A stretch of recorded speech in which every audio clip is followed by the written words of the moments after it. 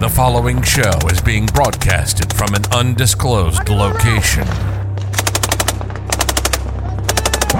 Two former special operators have combined their badassery and now sharing it with the world. They ain't alive no more. All with a beer and a smile. This is the Savage Actual Podcast. And now your hosts, combat vets with 20-plus deployments between the two of them and enough testosterone to operate the power grid of Los Angeles. Savage Actual. Now your hosts, Jason and Patrick. Continued from episode 1 with Tom Culpepper and the guys from Savage Actual. Yeah, and you see all the other PJs that come in for the graduation, and then there's Charlie, the PJ doll, which you can Google that one. Who a little tiki doll from Burma, causes plenty of fights. But all these things are there, the history that comes with it, and the legacies, and you realize that you're now attached to these people who were Sante Raiders and Medal of Honor recipients, and you're on this short list with them, and it's just humbling. Like you're like, when are they going to take it away?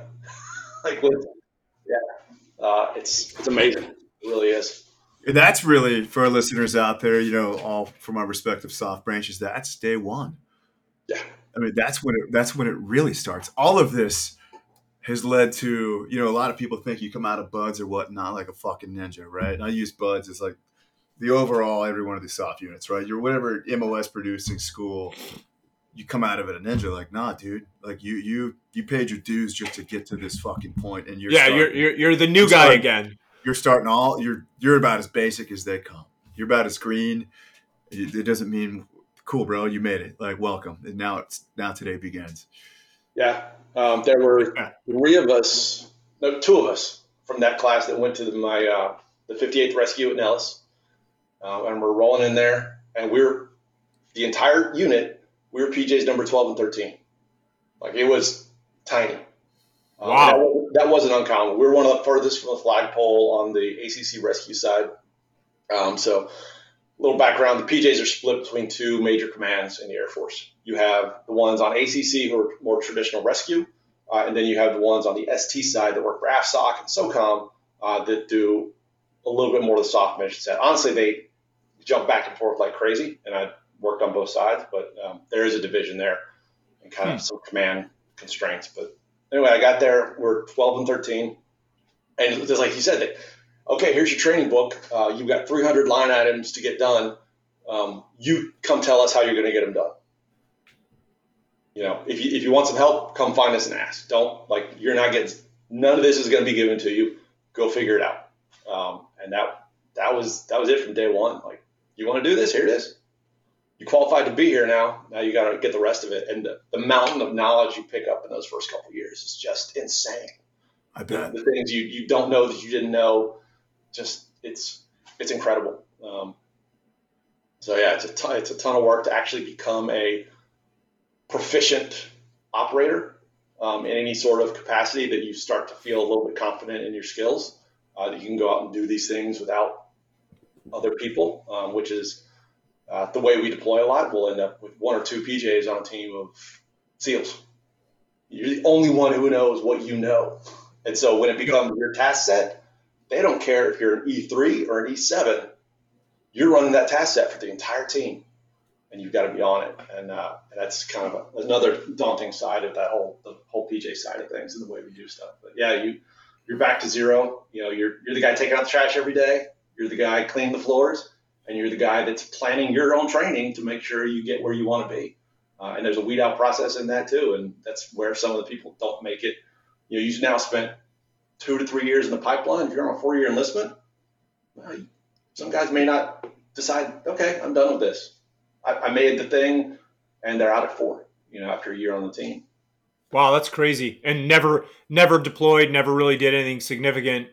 That's crazy. That's a crazy thought to think that you could spend 3 years going through all that training process, get to your team, we have a similar thing with you got to go through all your certs and everything like that. And then now I'm at 4, I got to go, or I don't want to do this anymore or whatever.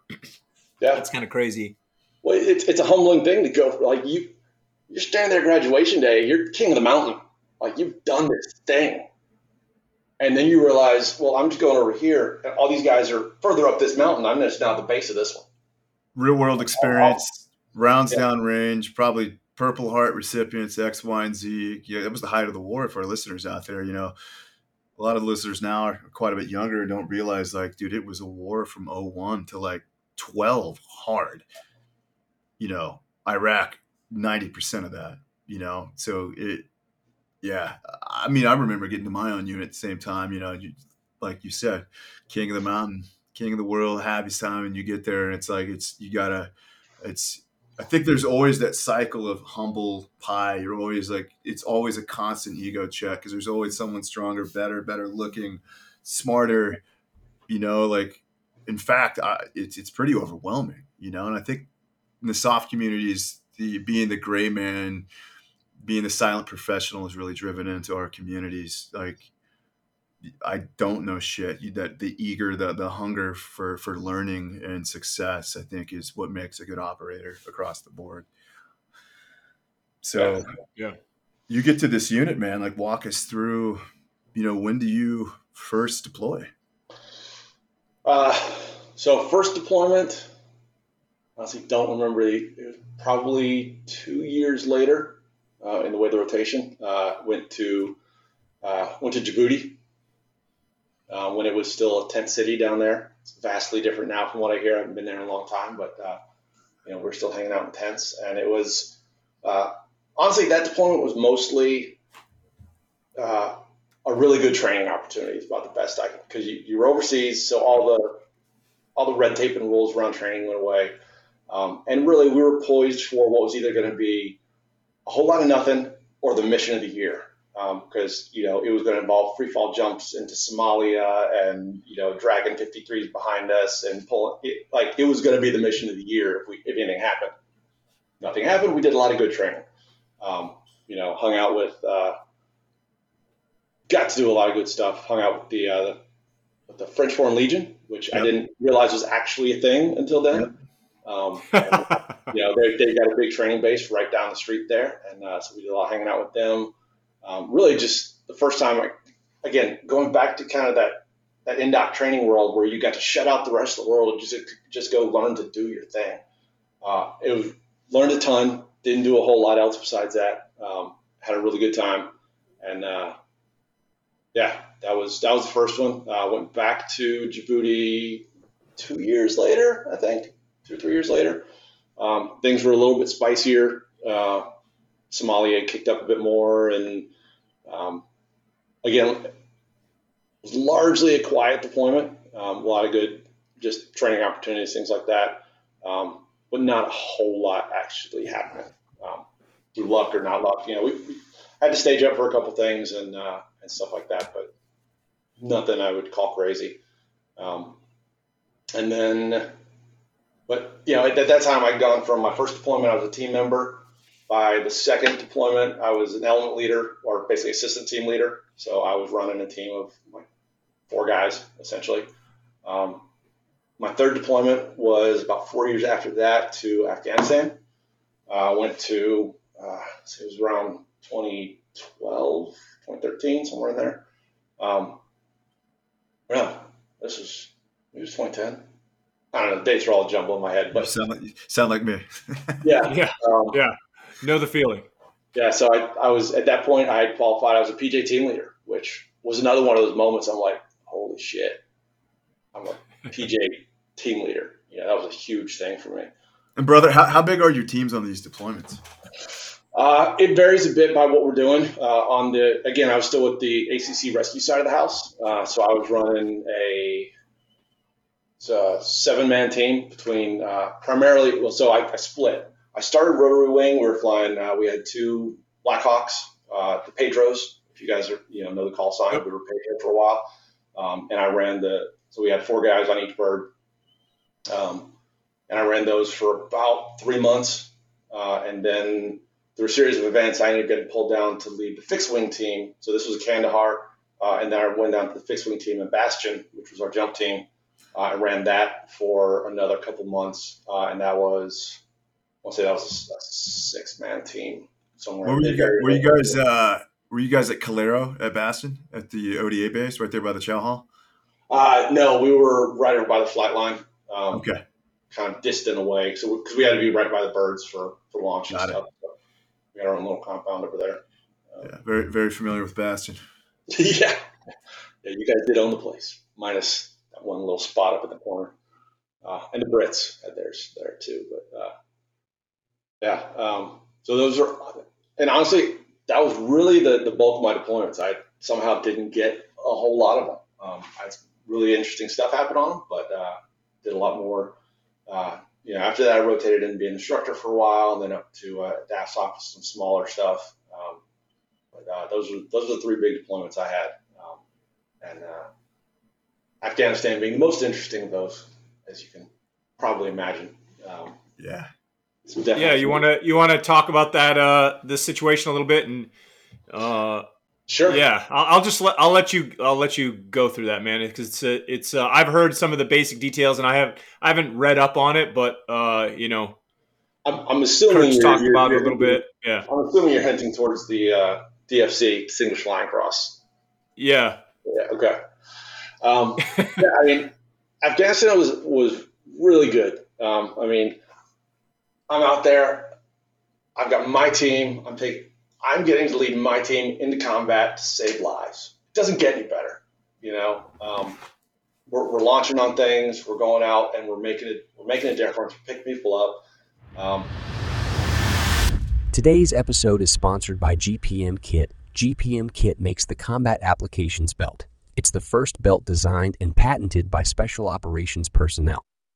Designed to be the lightest, strongest belt on the market, the Combat Applications Belt is a unique, buckle-free belt made as tough as the people who wear it. Go to gpmkit.com for more information on their incredible belt line. And I'm starting to feel like finally we're in the position where I'm given second chances where there was no second chances. Like, this team is being able to bring people home that wouldn't have made it any other way. Just because they're the best selected, best trained, best equipped, and given the most permission to go out and do this. And it was truly awesome for me. It was awesome. And particular to one mission, and we had a bunch of crazy ones that I could tell stories on missions from Afghanistan all night, or all day. But one in particular, there was a team of scouts that were out near the border, and they were watching IED precursors come over the border. And they're watching intel on it, going out and trying to prevent precursors from coming over the border. And they figured out they basically sneak in these little trailers. They get them just over the border, kind of hide them in an arroyo, in a wadi, and then people from Afghanistan would come pick them up. And they were going out and they were blowing them up left and right. They would find these trailers and blow them. Well, this particular day they went out on another trailer. It was like one of those truck bed trailers. Truck bed turned into a trailer that was full of precursors. It was down in a wadi, and this team went in to blow it again. And this one was a booby trap. It was rigged like no other. So somebody touched it. As soon as they touched it, this thing goes kaboom. Sent people flying, and it was a full-on ambush. So they had set.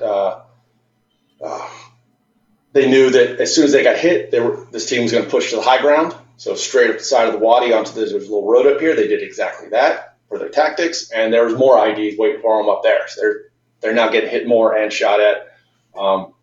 We get called in because the team sergeant and a couple of his guys, or the team sergeant, had been blown off this road down about halfway down, about 100 meters down into this wadi, just kind of airborne catapult. And 2 of his team members have gone down after him, and they get down there and realize from where they're sitting in this little V cut on the side of the hill, they can see 6 IEDs, just visually from where they're sitting. So they know they need to get this guy out of here. He's at this point he was at least a double, if not a tri amputee. In and out of consciousness kind of thing. Big dude, they know they got to get him out. The only asset that has any chance of this at this point is Pedro with the hoist, because Dustoff doesn't do that kind of work. So they called us in. We're flying out, and the Cobra gunships are still out there suppressing things, putting things down. But since we are a combatant aircraft, not a traditional medic aircraft, we also are offensive. So they let us in. We get in. Things mostly quieted down. There were only a few pop-ups while we were there. And, what time of day was this, man? Middle of the day. Okay. Middle of the day. Hot, middle of the summer, middle of the day. They got hit. It was kind of mid-morning when they got hit, and then it took a little while for everything to roll. Where exactly is it? What province is this? Honestly, I don't remember. Oh, yeah, okay. We were over. Yeah, I don't remember. All good. You guys flew out of Bastion to this? No, so we're flying out of Kandahar with rotary wing. Okay.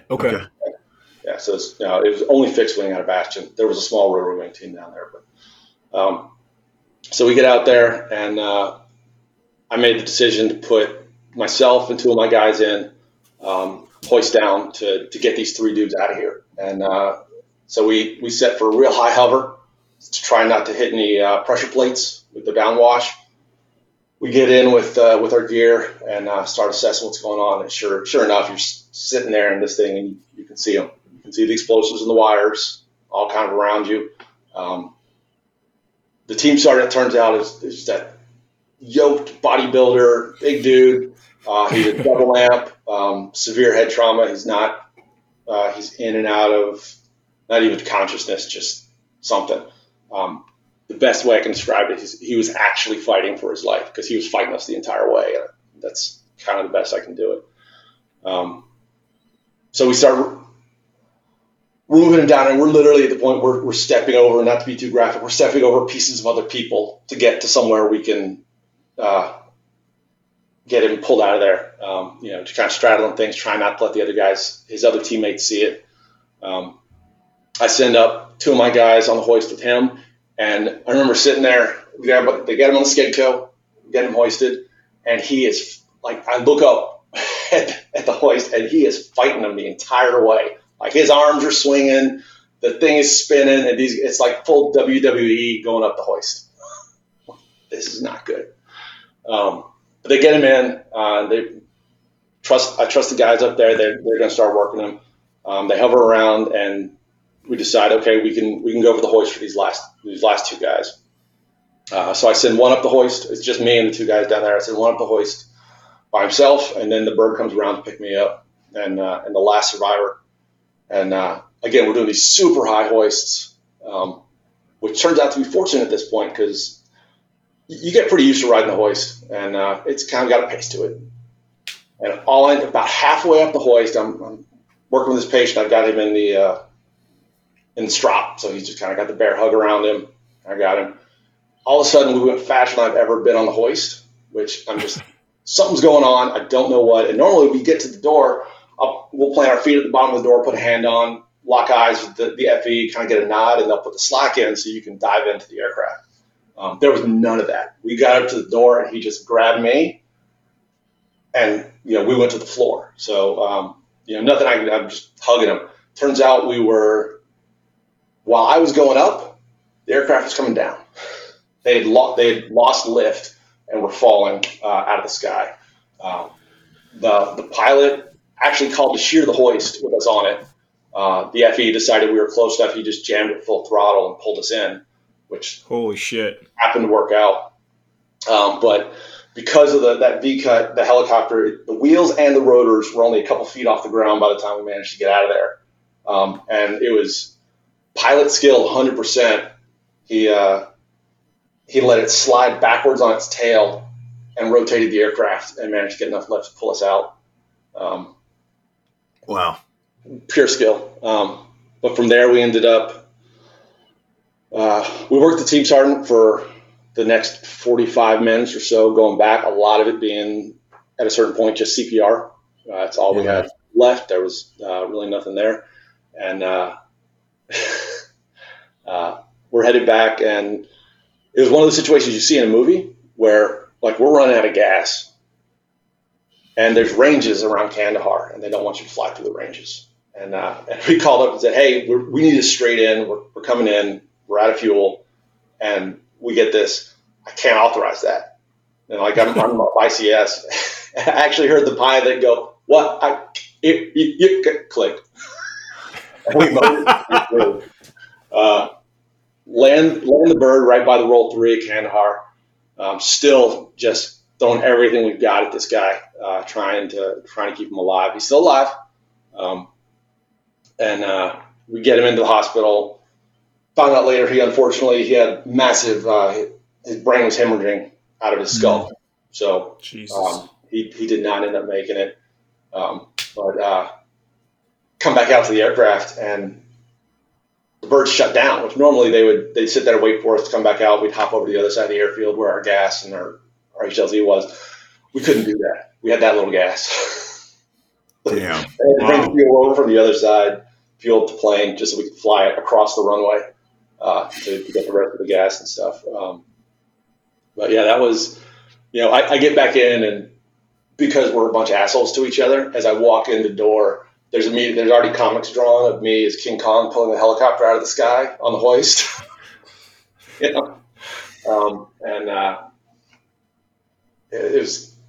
was interesting at the time for me. It was just another day.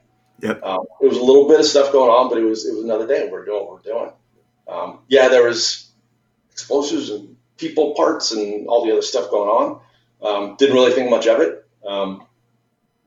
It was the hardest part of that whole experience is actually that unit was across the street from us on the base, and they came. I know. I was in Kandahar, man. I know exactly what you're talking about. The SF compound right there is like, damn. I think it's like 50 feet from where the roll 3 is. It's right there. So this wasn't even SF guys. Okay. We're on the other side of the airfield at the time. We moved over there where Dust Off and Pedro was. So these guys are just behind us, and the team came over the next day and said, "Hey, we want to come over and we want to know what happened to our team sergeant." This was like their team sergeant. They love this dude. And one of the hardest things I've had to do in my career was that day when I had to sit down with that team and tell them how their team sergeant died. To this day, it's one of the hardest things for me to think about, sitting there, and going through that. So, we did that. That was like midway through the deployment. And then like 4 years later, I randomly find out I'm getting a DFC. No idea. That was 40 years later? Yeah. So I was an instructor at the dive school in Panama City at the time, and I'd gone up for my paramedic refresher, and I'm sitting in the living room of a guy named Wayne Fisk. And if you haven't Googled Wayne Fisk was a Sante Raider PJ who's got more stories from a Tuesday than most of us have for our entire lives. And he ran this course, and he would have us over and cook us all dinner one night. And one of the chiefs at the time, so we're all sitting there and said, "Hey, so we're in the presence of one of the newest DFC winners, in the PJ community." And I'm like, "Oh, cool, who?" And then it was like, "It's you." I'm like, "What?" And I've been listening to Wayne Fisk stories all night about how, these insane things he did just because it was Tuesday. And they're like, so tell us the story. And well, please don't make me do this. I picked the guy up. There was a little bit, like, no comparison. But yeah, it was just randomly, I want to say it was like 4 years later. It just randomly popped up out of nowhere. That they were doing that. So weird. Wow, man, that's pretty amazing. That's we've interviewed some guys with some awards, right? And we all collectively know a bunch of guys with awards. How did you take that, man? How did you take the award? I mean, like, were you like in denial? Were you kind of like, shit, I don't deserve this. I want to turn this thing in, because I know for myself the guilt associated with it to some degree. How have you taken getting that award? Honestly, to this day, I don't feel like I did anything. Right. Like I was like, my job was to go there and do that. My job was to find that second chance and try and give it to them. That's exactly what I did. And that's exactly what the team did. And one of the things that bugs me is I've never been able to figure out, just because I've lost communication with some people. I want to know, did the rest of the team what did my team members get? Like, did I get singled out because I was the team leader? I don't know. I haven't had a chance to find out. And that bothers me, because I've seen that happen before.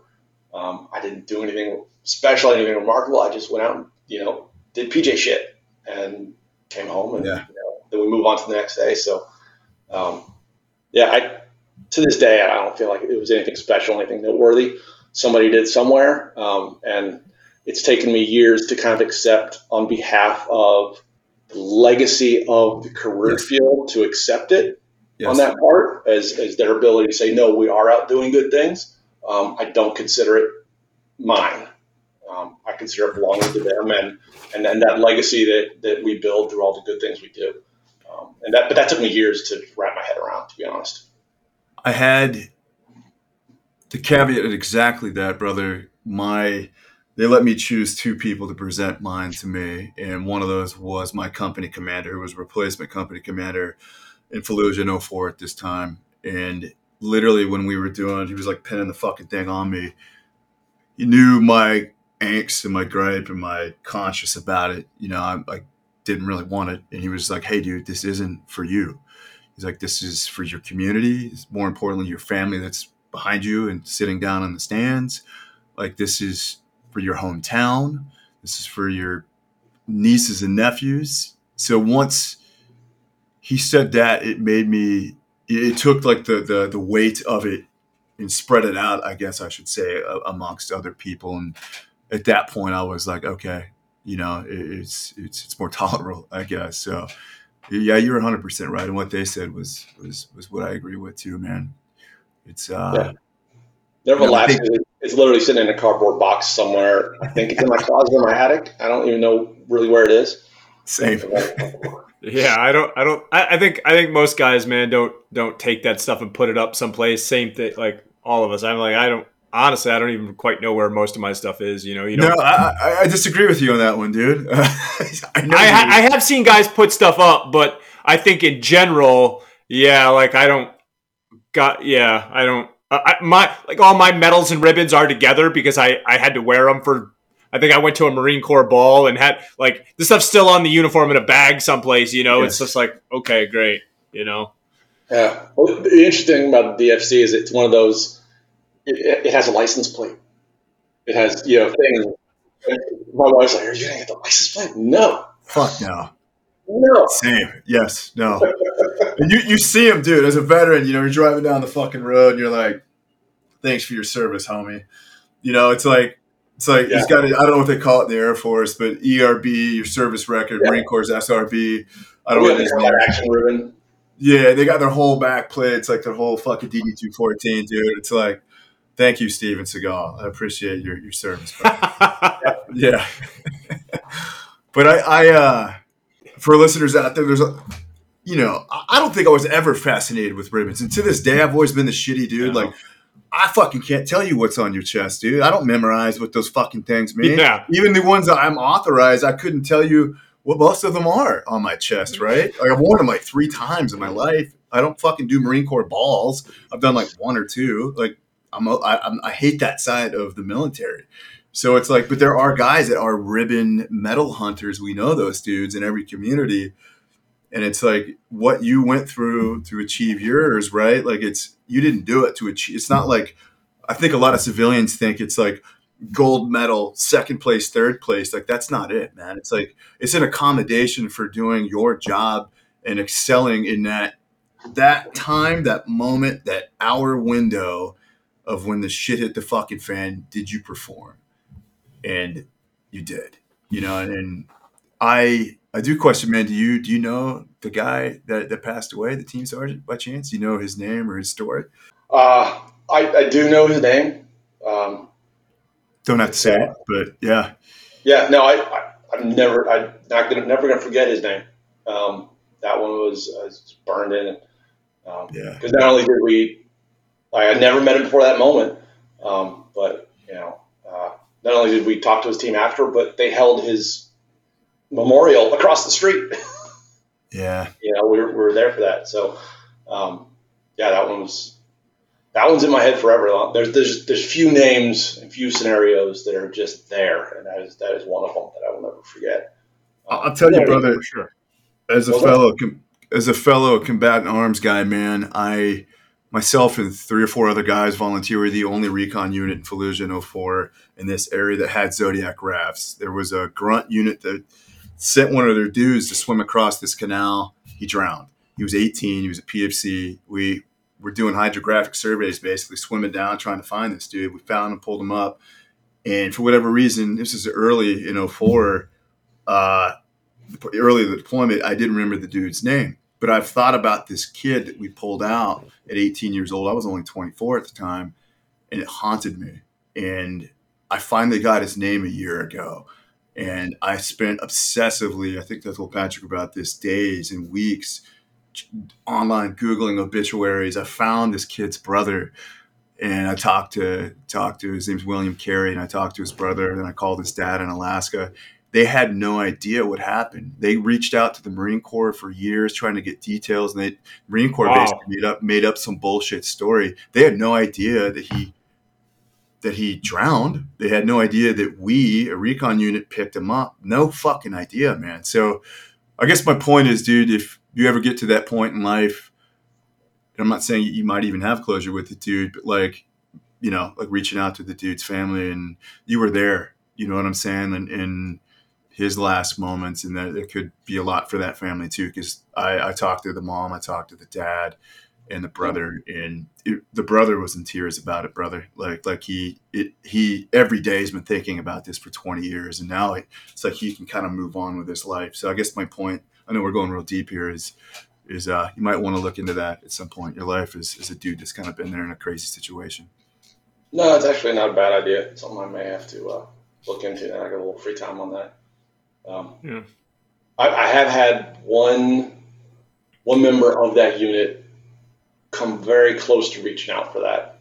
Like the feelers were coming to the community, identifying me and things. He never closed the loop on it, and I kind of left it to him to either close that loop or not, and he decided not to. But I hadn't thought about reversing that loop. That's an interesting point. Yeah, take the military out of it, just 2 Yanks in a foreign land.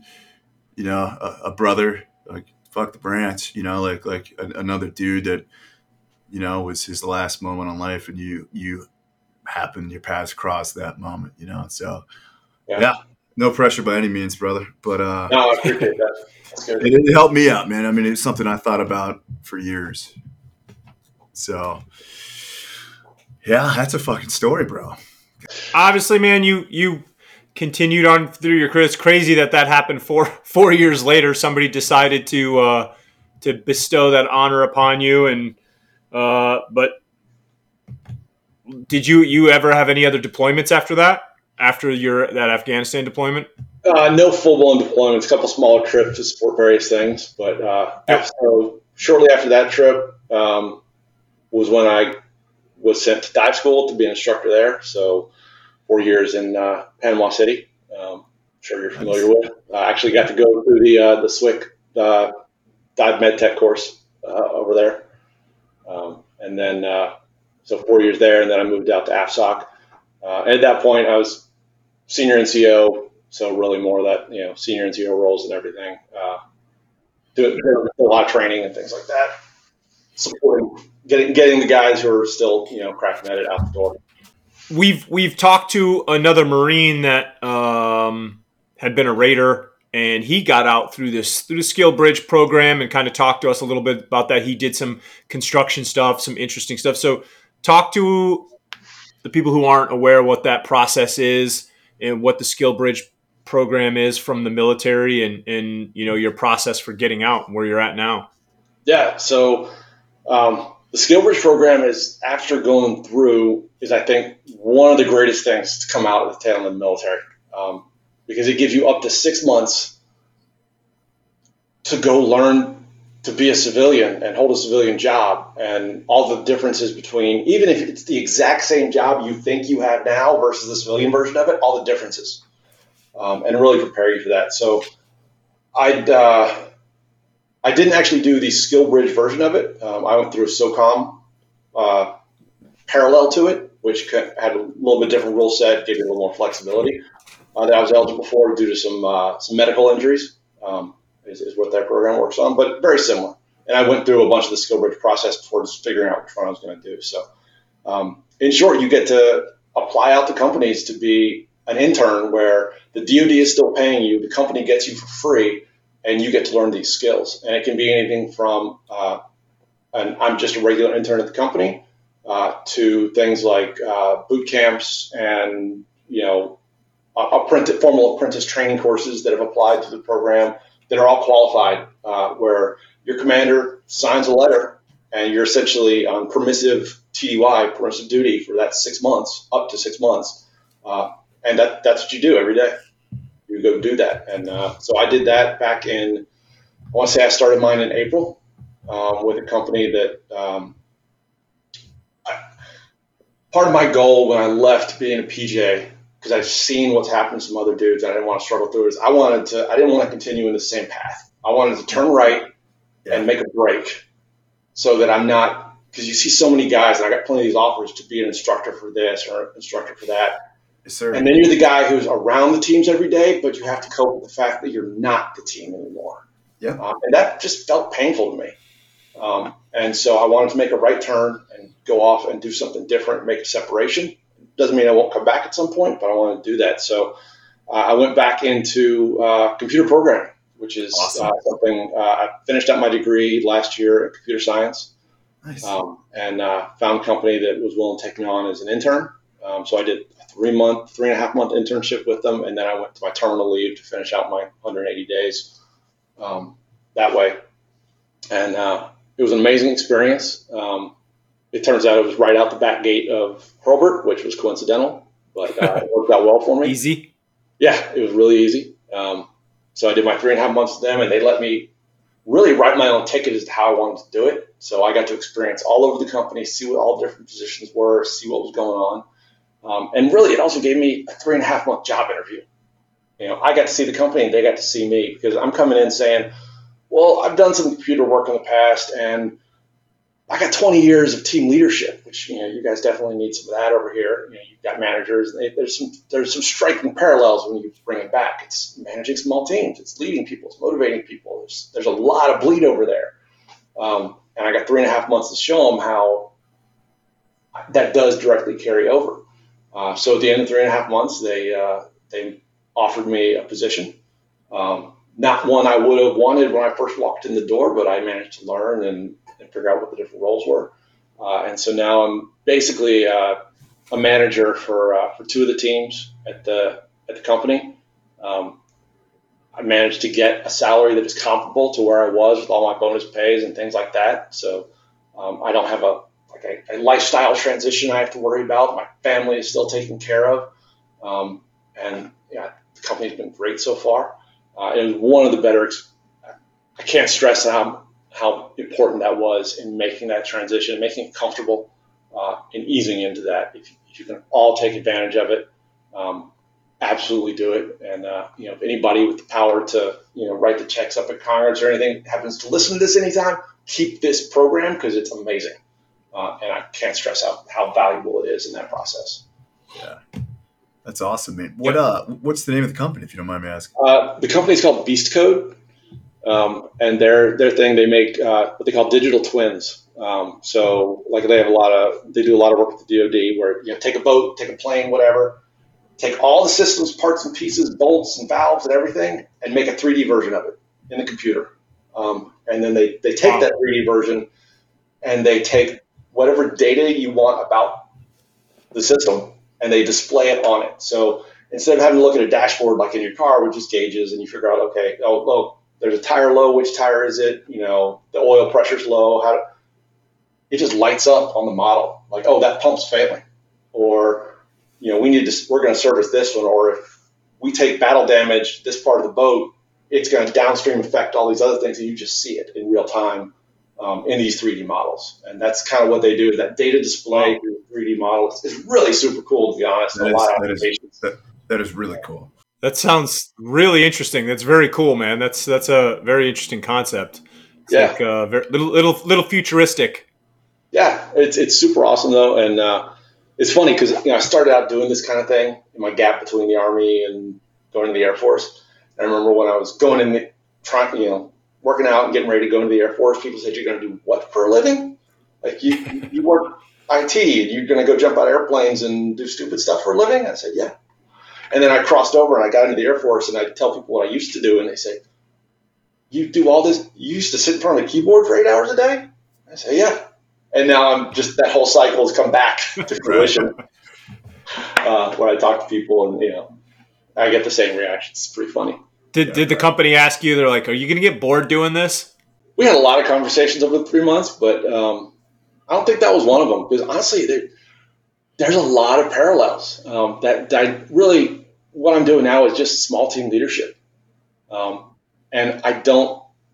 it was really that soft training that enabled me to carry it over. I don't think traditional military leadership training prepares you for some of the dynamic small team business world stuff, but the soft stuff, which is take this little team, solve problems, get them going, and have some freedom with it. That's exactly what I'm doing now. It's a different toolbox, and it's a different group of people, but it's the same thing. And I've seen a lot of direct translation of that, and I think that gets overlooked a lot. People undersell their ability to translate that stuff. So, yeah. And they also think I'm somewhat insane. So, do you see yourself staying in Florida for a while? Yeah. So my wife flies MQ-9s, which is another interesting story. But so she's in for another couple years.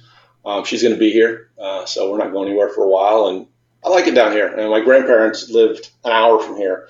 There's some home roots here, at least for a while. We'll have to definitely, since I'm a fellow Floridian now, man, I've been here for about 2.5 years. I'll have to come up, say hi to you. I got to say what's up to Jay Sweet sometime. I know he's wanted me to come out and help out with some of his schools. And for a final story, like some sort of self-deprecating humor or just an interesting experience you had that doesn't have to be necessarily self-deprecating, but some sort of interesting story you had to kind of close us out.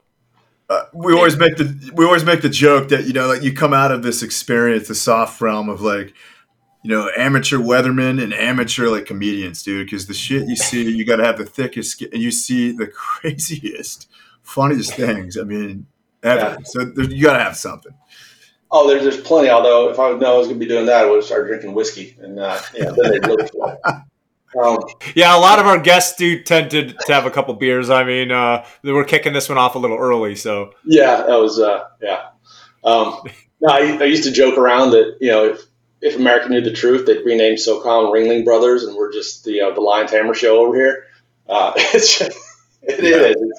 It's a circus of good intentions and trying to get it done. So there's plenty of hilarious stories. For a while, I was running our initial training team out of Vegas. So the guys would come out of the pipeline, and we kind of formalized and said, what I got, which was, here's your task, go figure out how to train to it. We kind of stood up a group to really get guys over that initial hurdle. And we called it our green team. And we got it going pretty well. I was running it. And so we had a couple of borrowed guys from other units that they really didn't have that stood up. So they would come hang out with us for a few months and get over that hump. And we had this one guy, he was a former college baseball player. His name was Blake. I'll leave his last name out of it for his own protection. Blake was, again, he was a clown. Hilarious, good worker, but just a clown. And it was one of these classic moments. I'm sound asleep one night, Friday night, Saturday night, don't remember. And I get, the phone starts ringing at 2 a.m. And it's Vegas Metro PD. And they're down on the strip and want to let me know that they've got Blake in the back of the car because he was a little shit-faced and decided that he wanted to dive into the fountains at the Bellagio, or I don't remember which one of those fountain shows he decided he was going to dive in. And, this guy, I think he was a retired Marine, actually, a former Marine.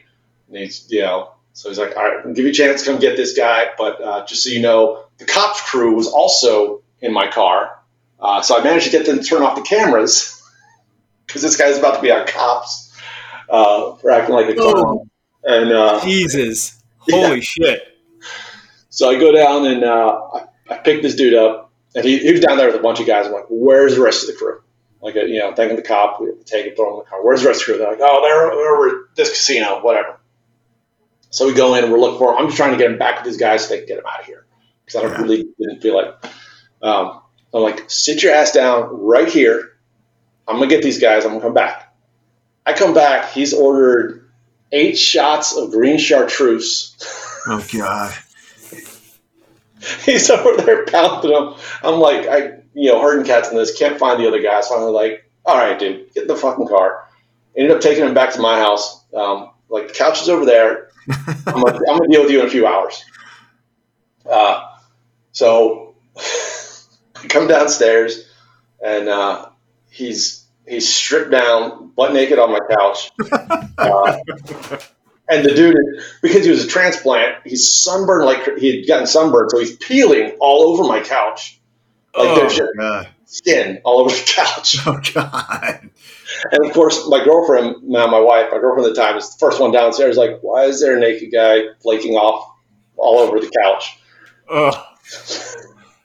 So he just, I go down, wake up, he's, hey, let's everything's good in the world. And I remember we ended up, talking like, all right, there's 2 ways we can deal with this. We can go the Air Force way, in which case there's a lot of paperwork and things, and I don't know where your career goes. Or we can go hang out for the next few hours until I decide we're done.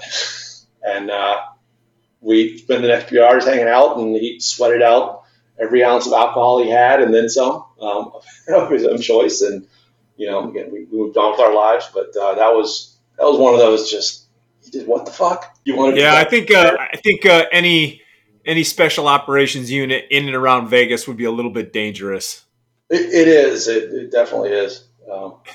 Yeah. That's up there with the toe I almost left on the fence, the Coast Guard gate, breaking back into the base at Key West. That was another fun night. That was my own admission because if you've been to Key West, there's 2 gates to the Navy base there. There's the one way down the main gate, and then there's the little Coast Guard gate that just has a keypad. There's no guard.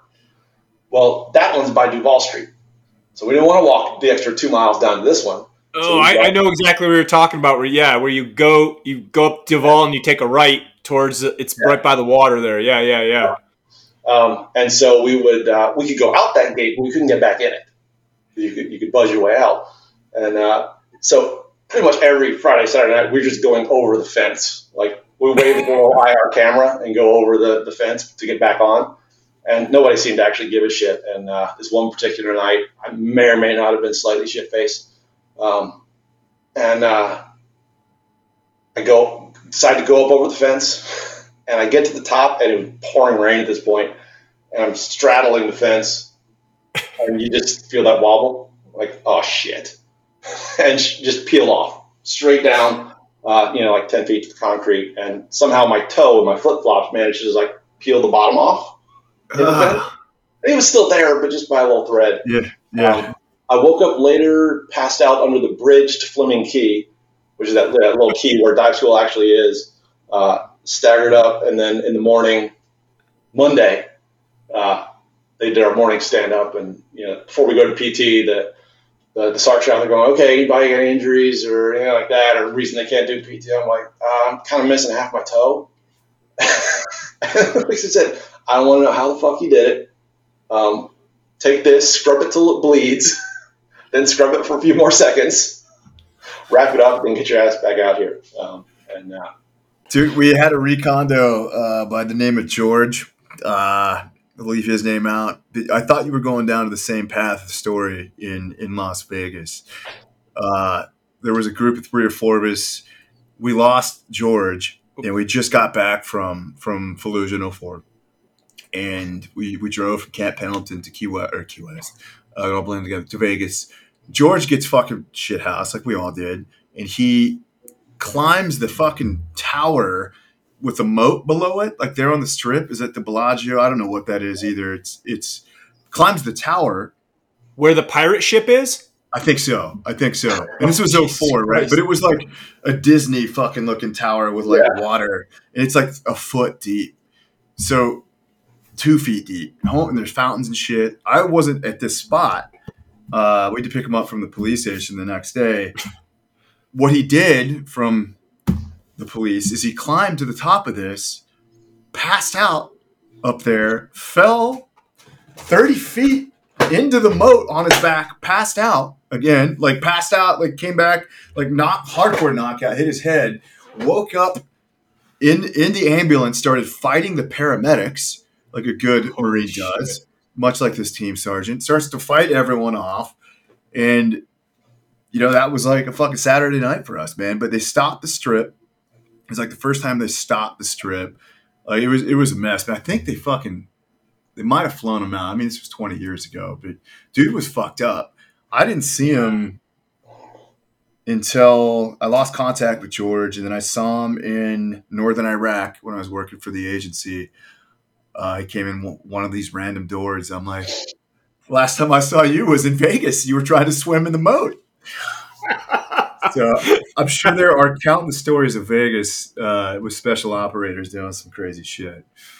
Well, dude, I don't want to take any more of your time, Tom. This was awesome. We really appreciate the sit down and get some of your story, and I appreciate your time, brother. Thank you. Yeah, absolutely. Hopefully you get more than 5 seconds of usable content out of it, but who knows? Maybe 7 or 8. All right. This has been Savage Actual. Jason and Patrick are 2 former special operations guys who interview interesting guests who talk about video games, airsoft, and military subjects. Basically, they drink a lot of beer, talk about shooter games, and have fun. What's not to love? We hope you've enjoyed the show.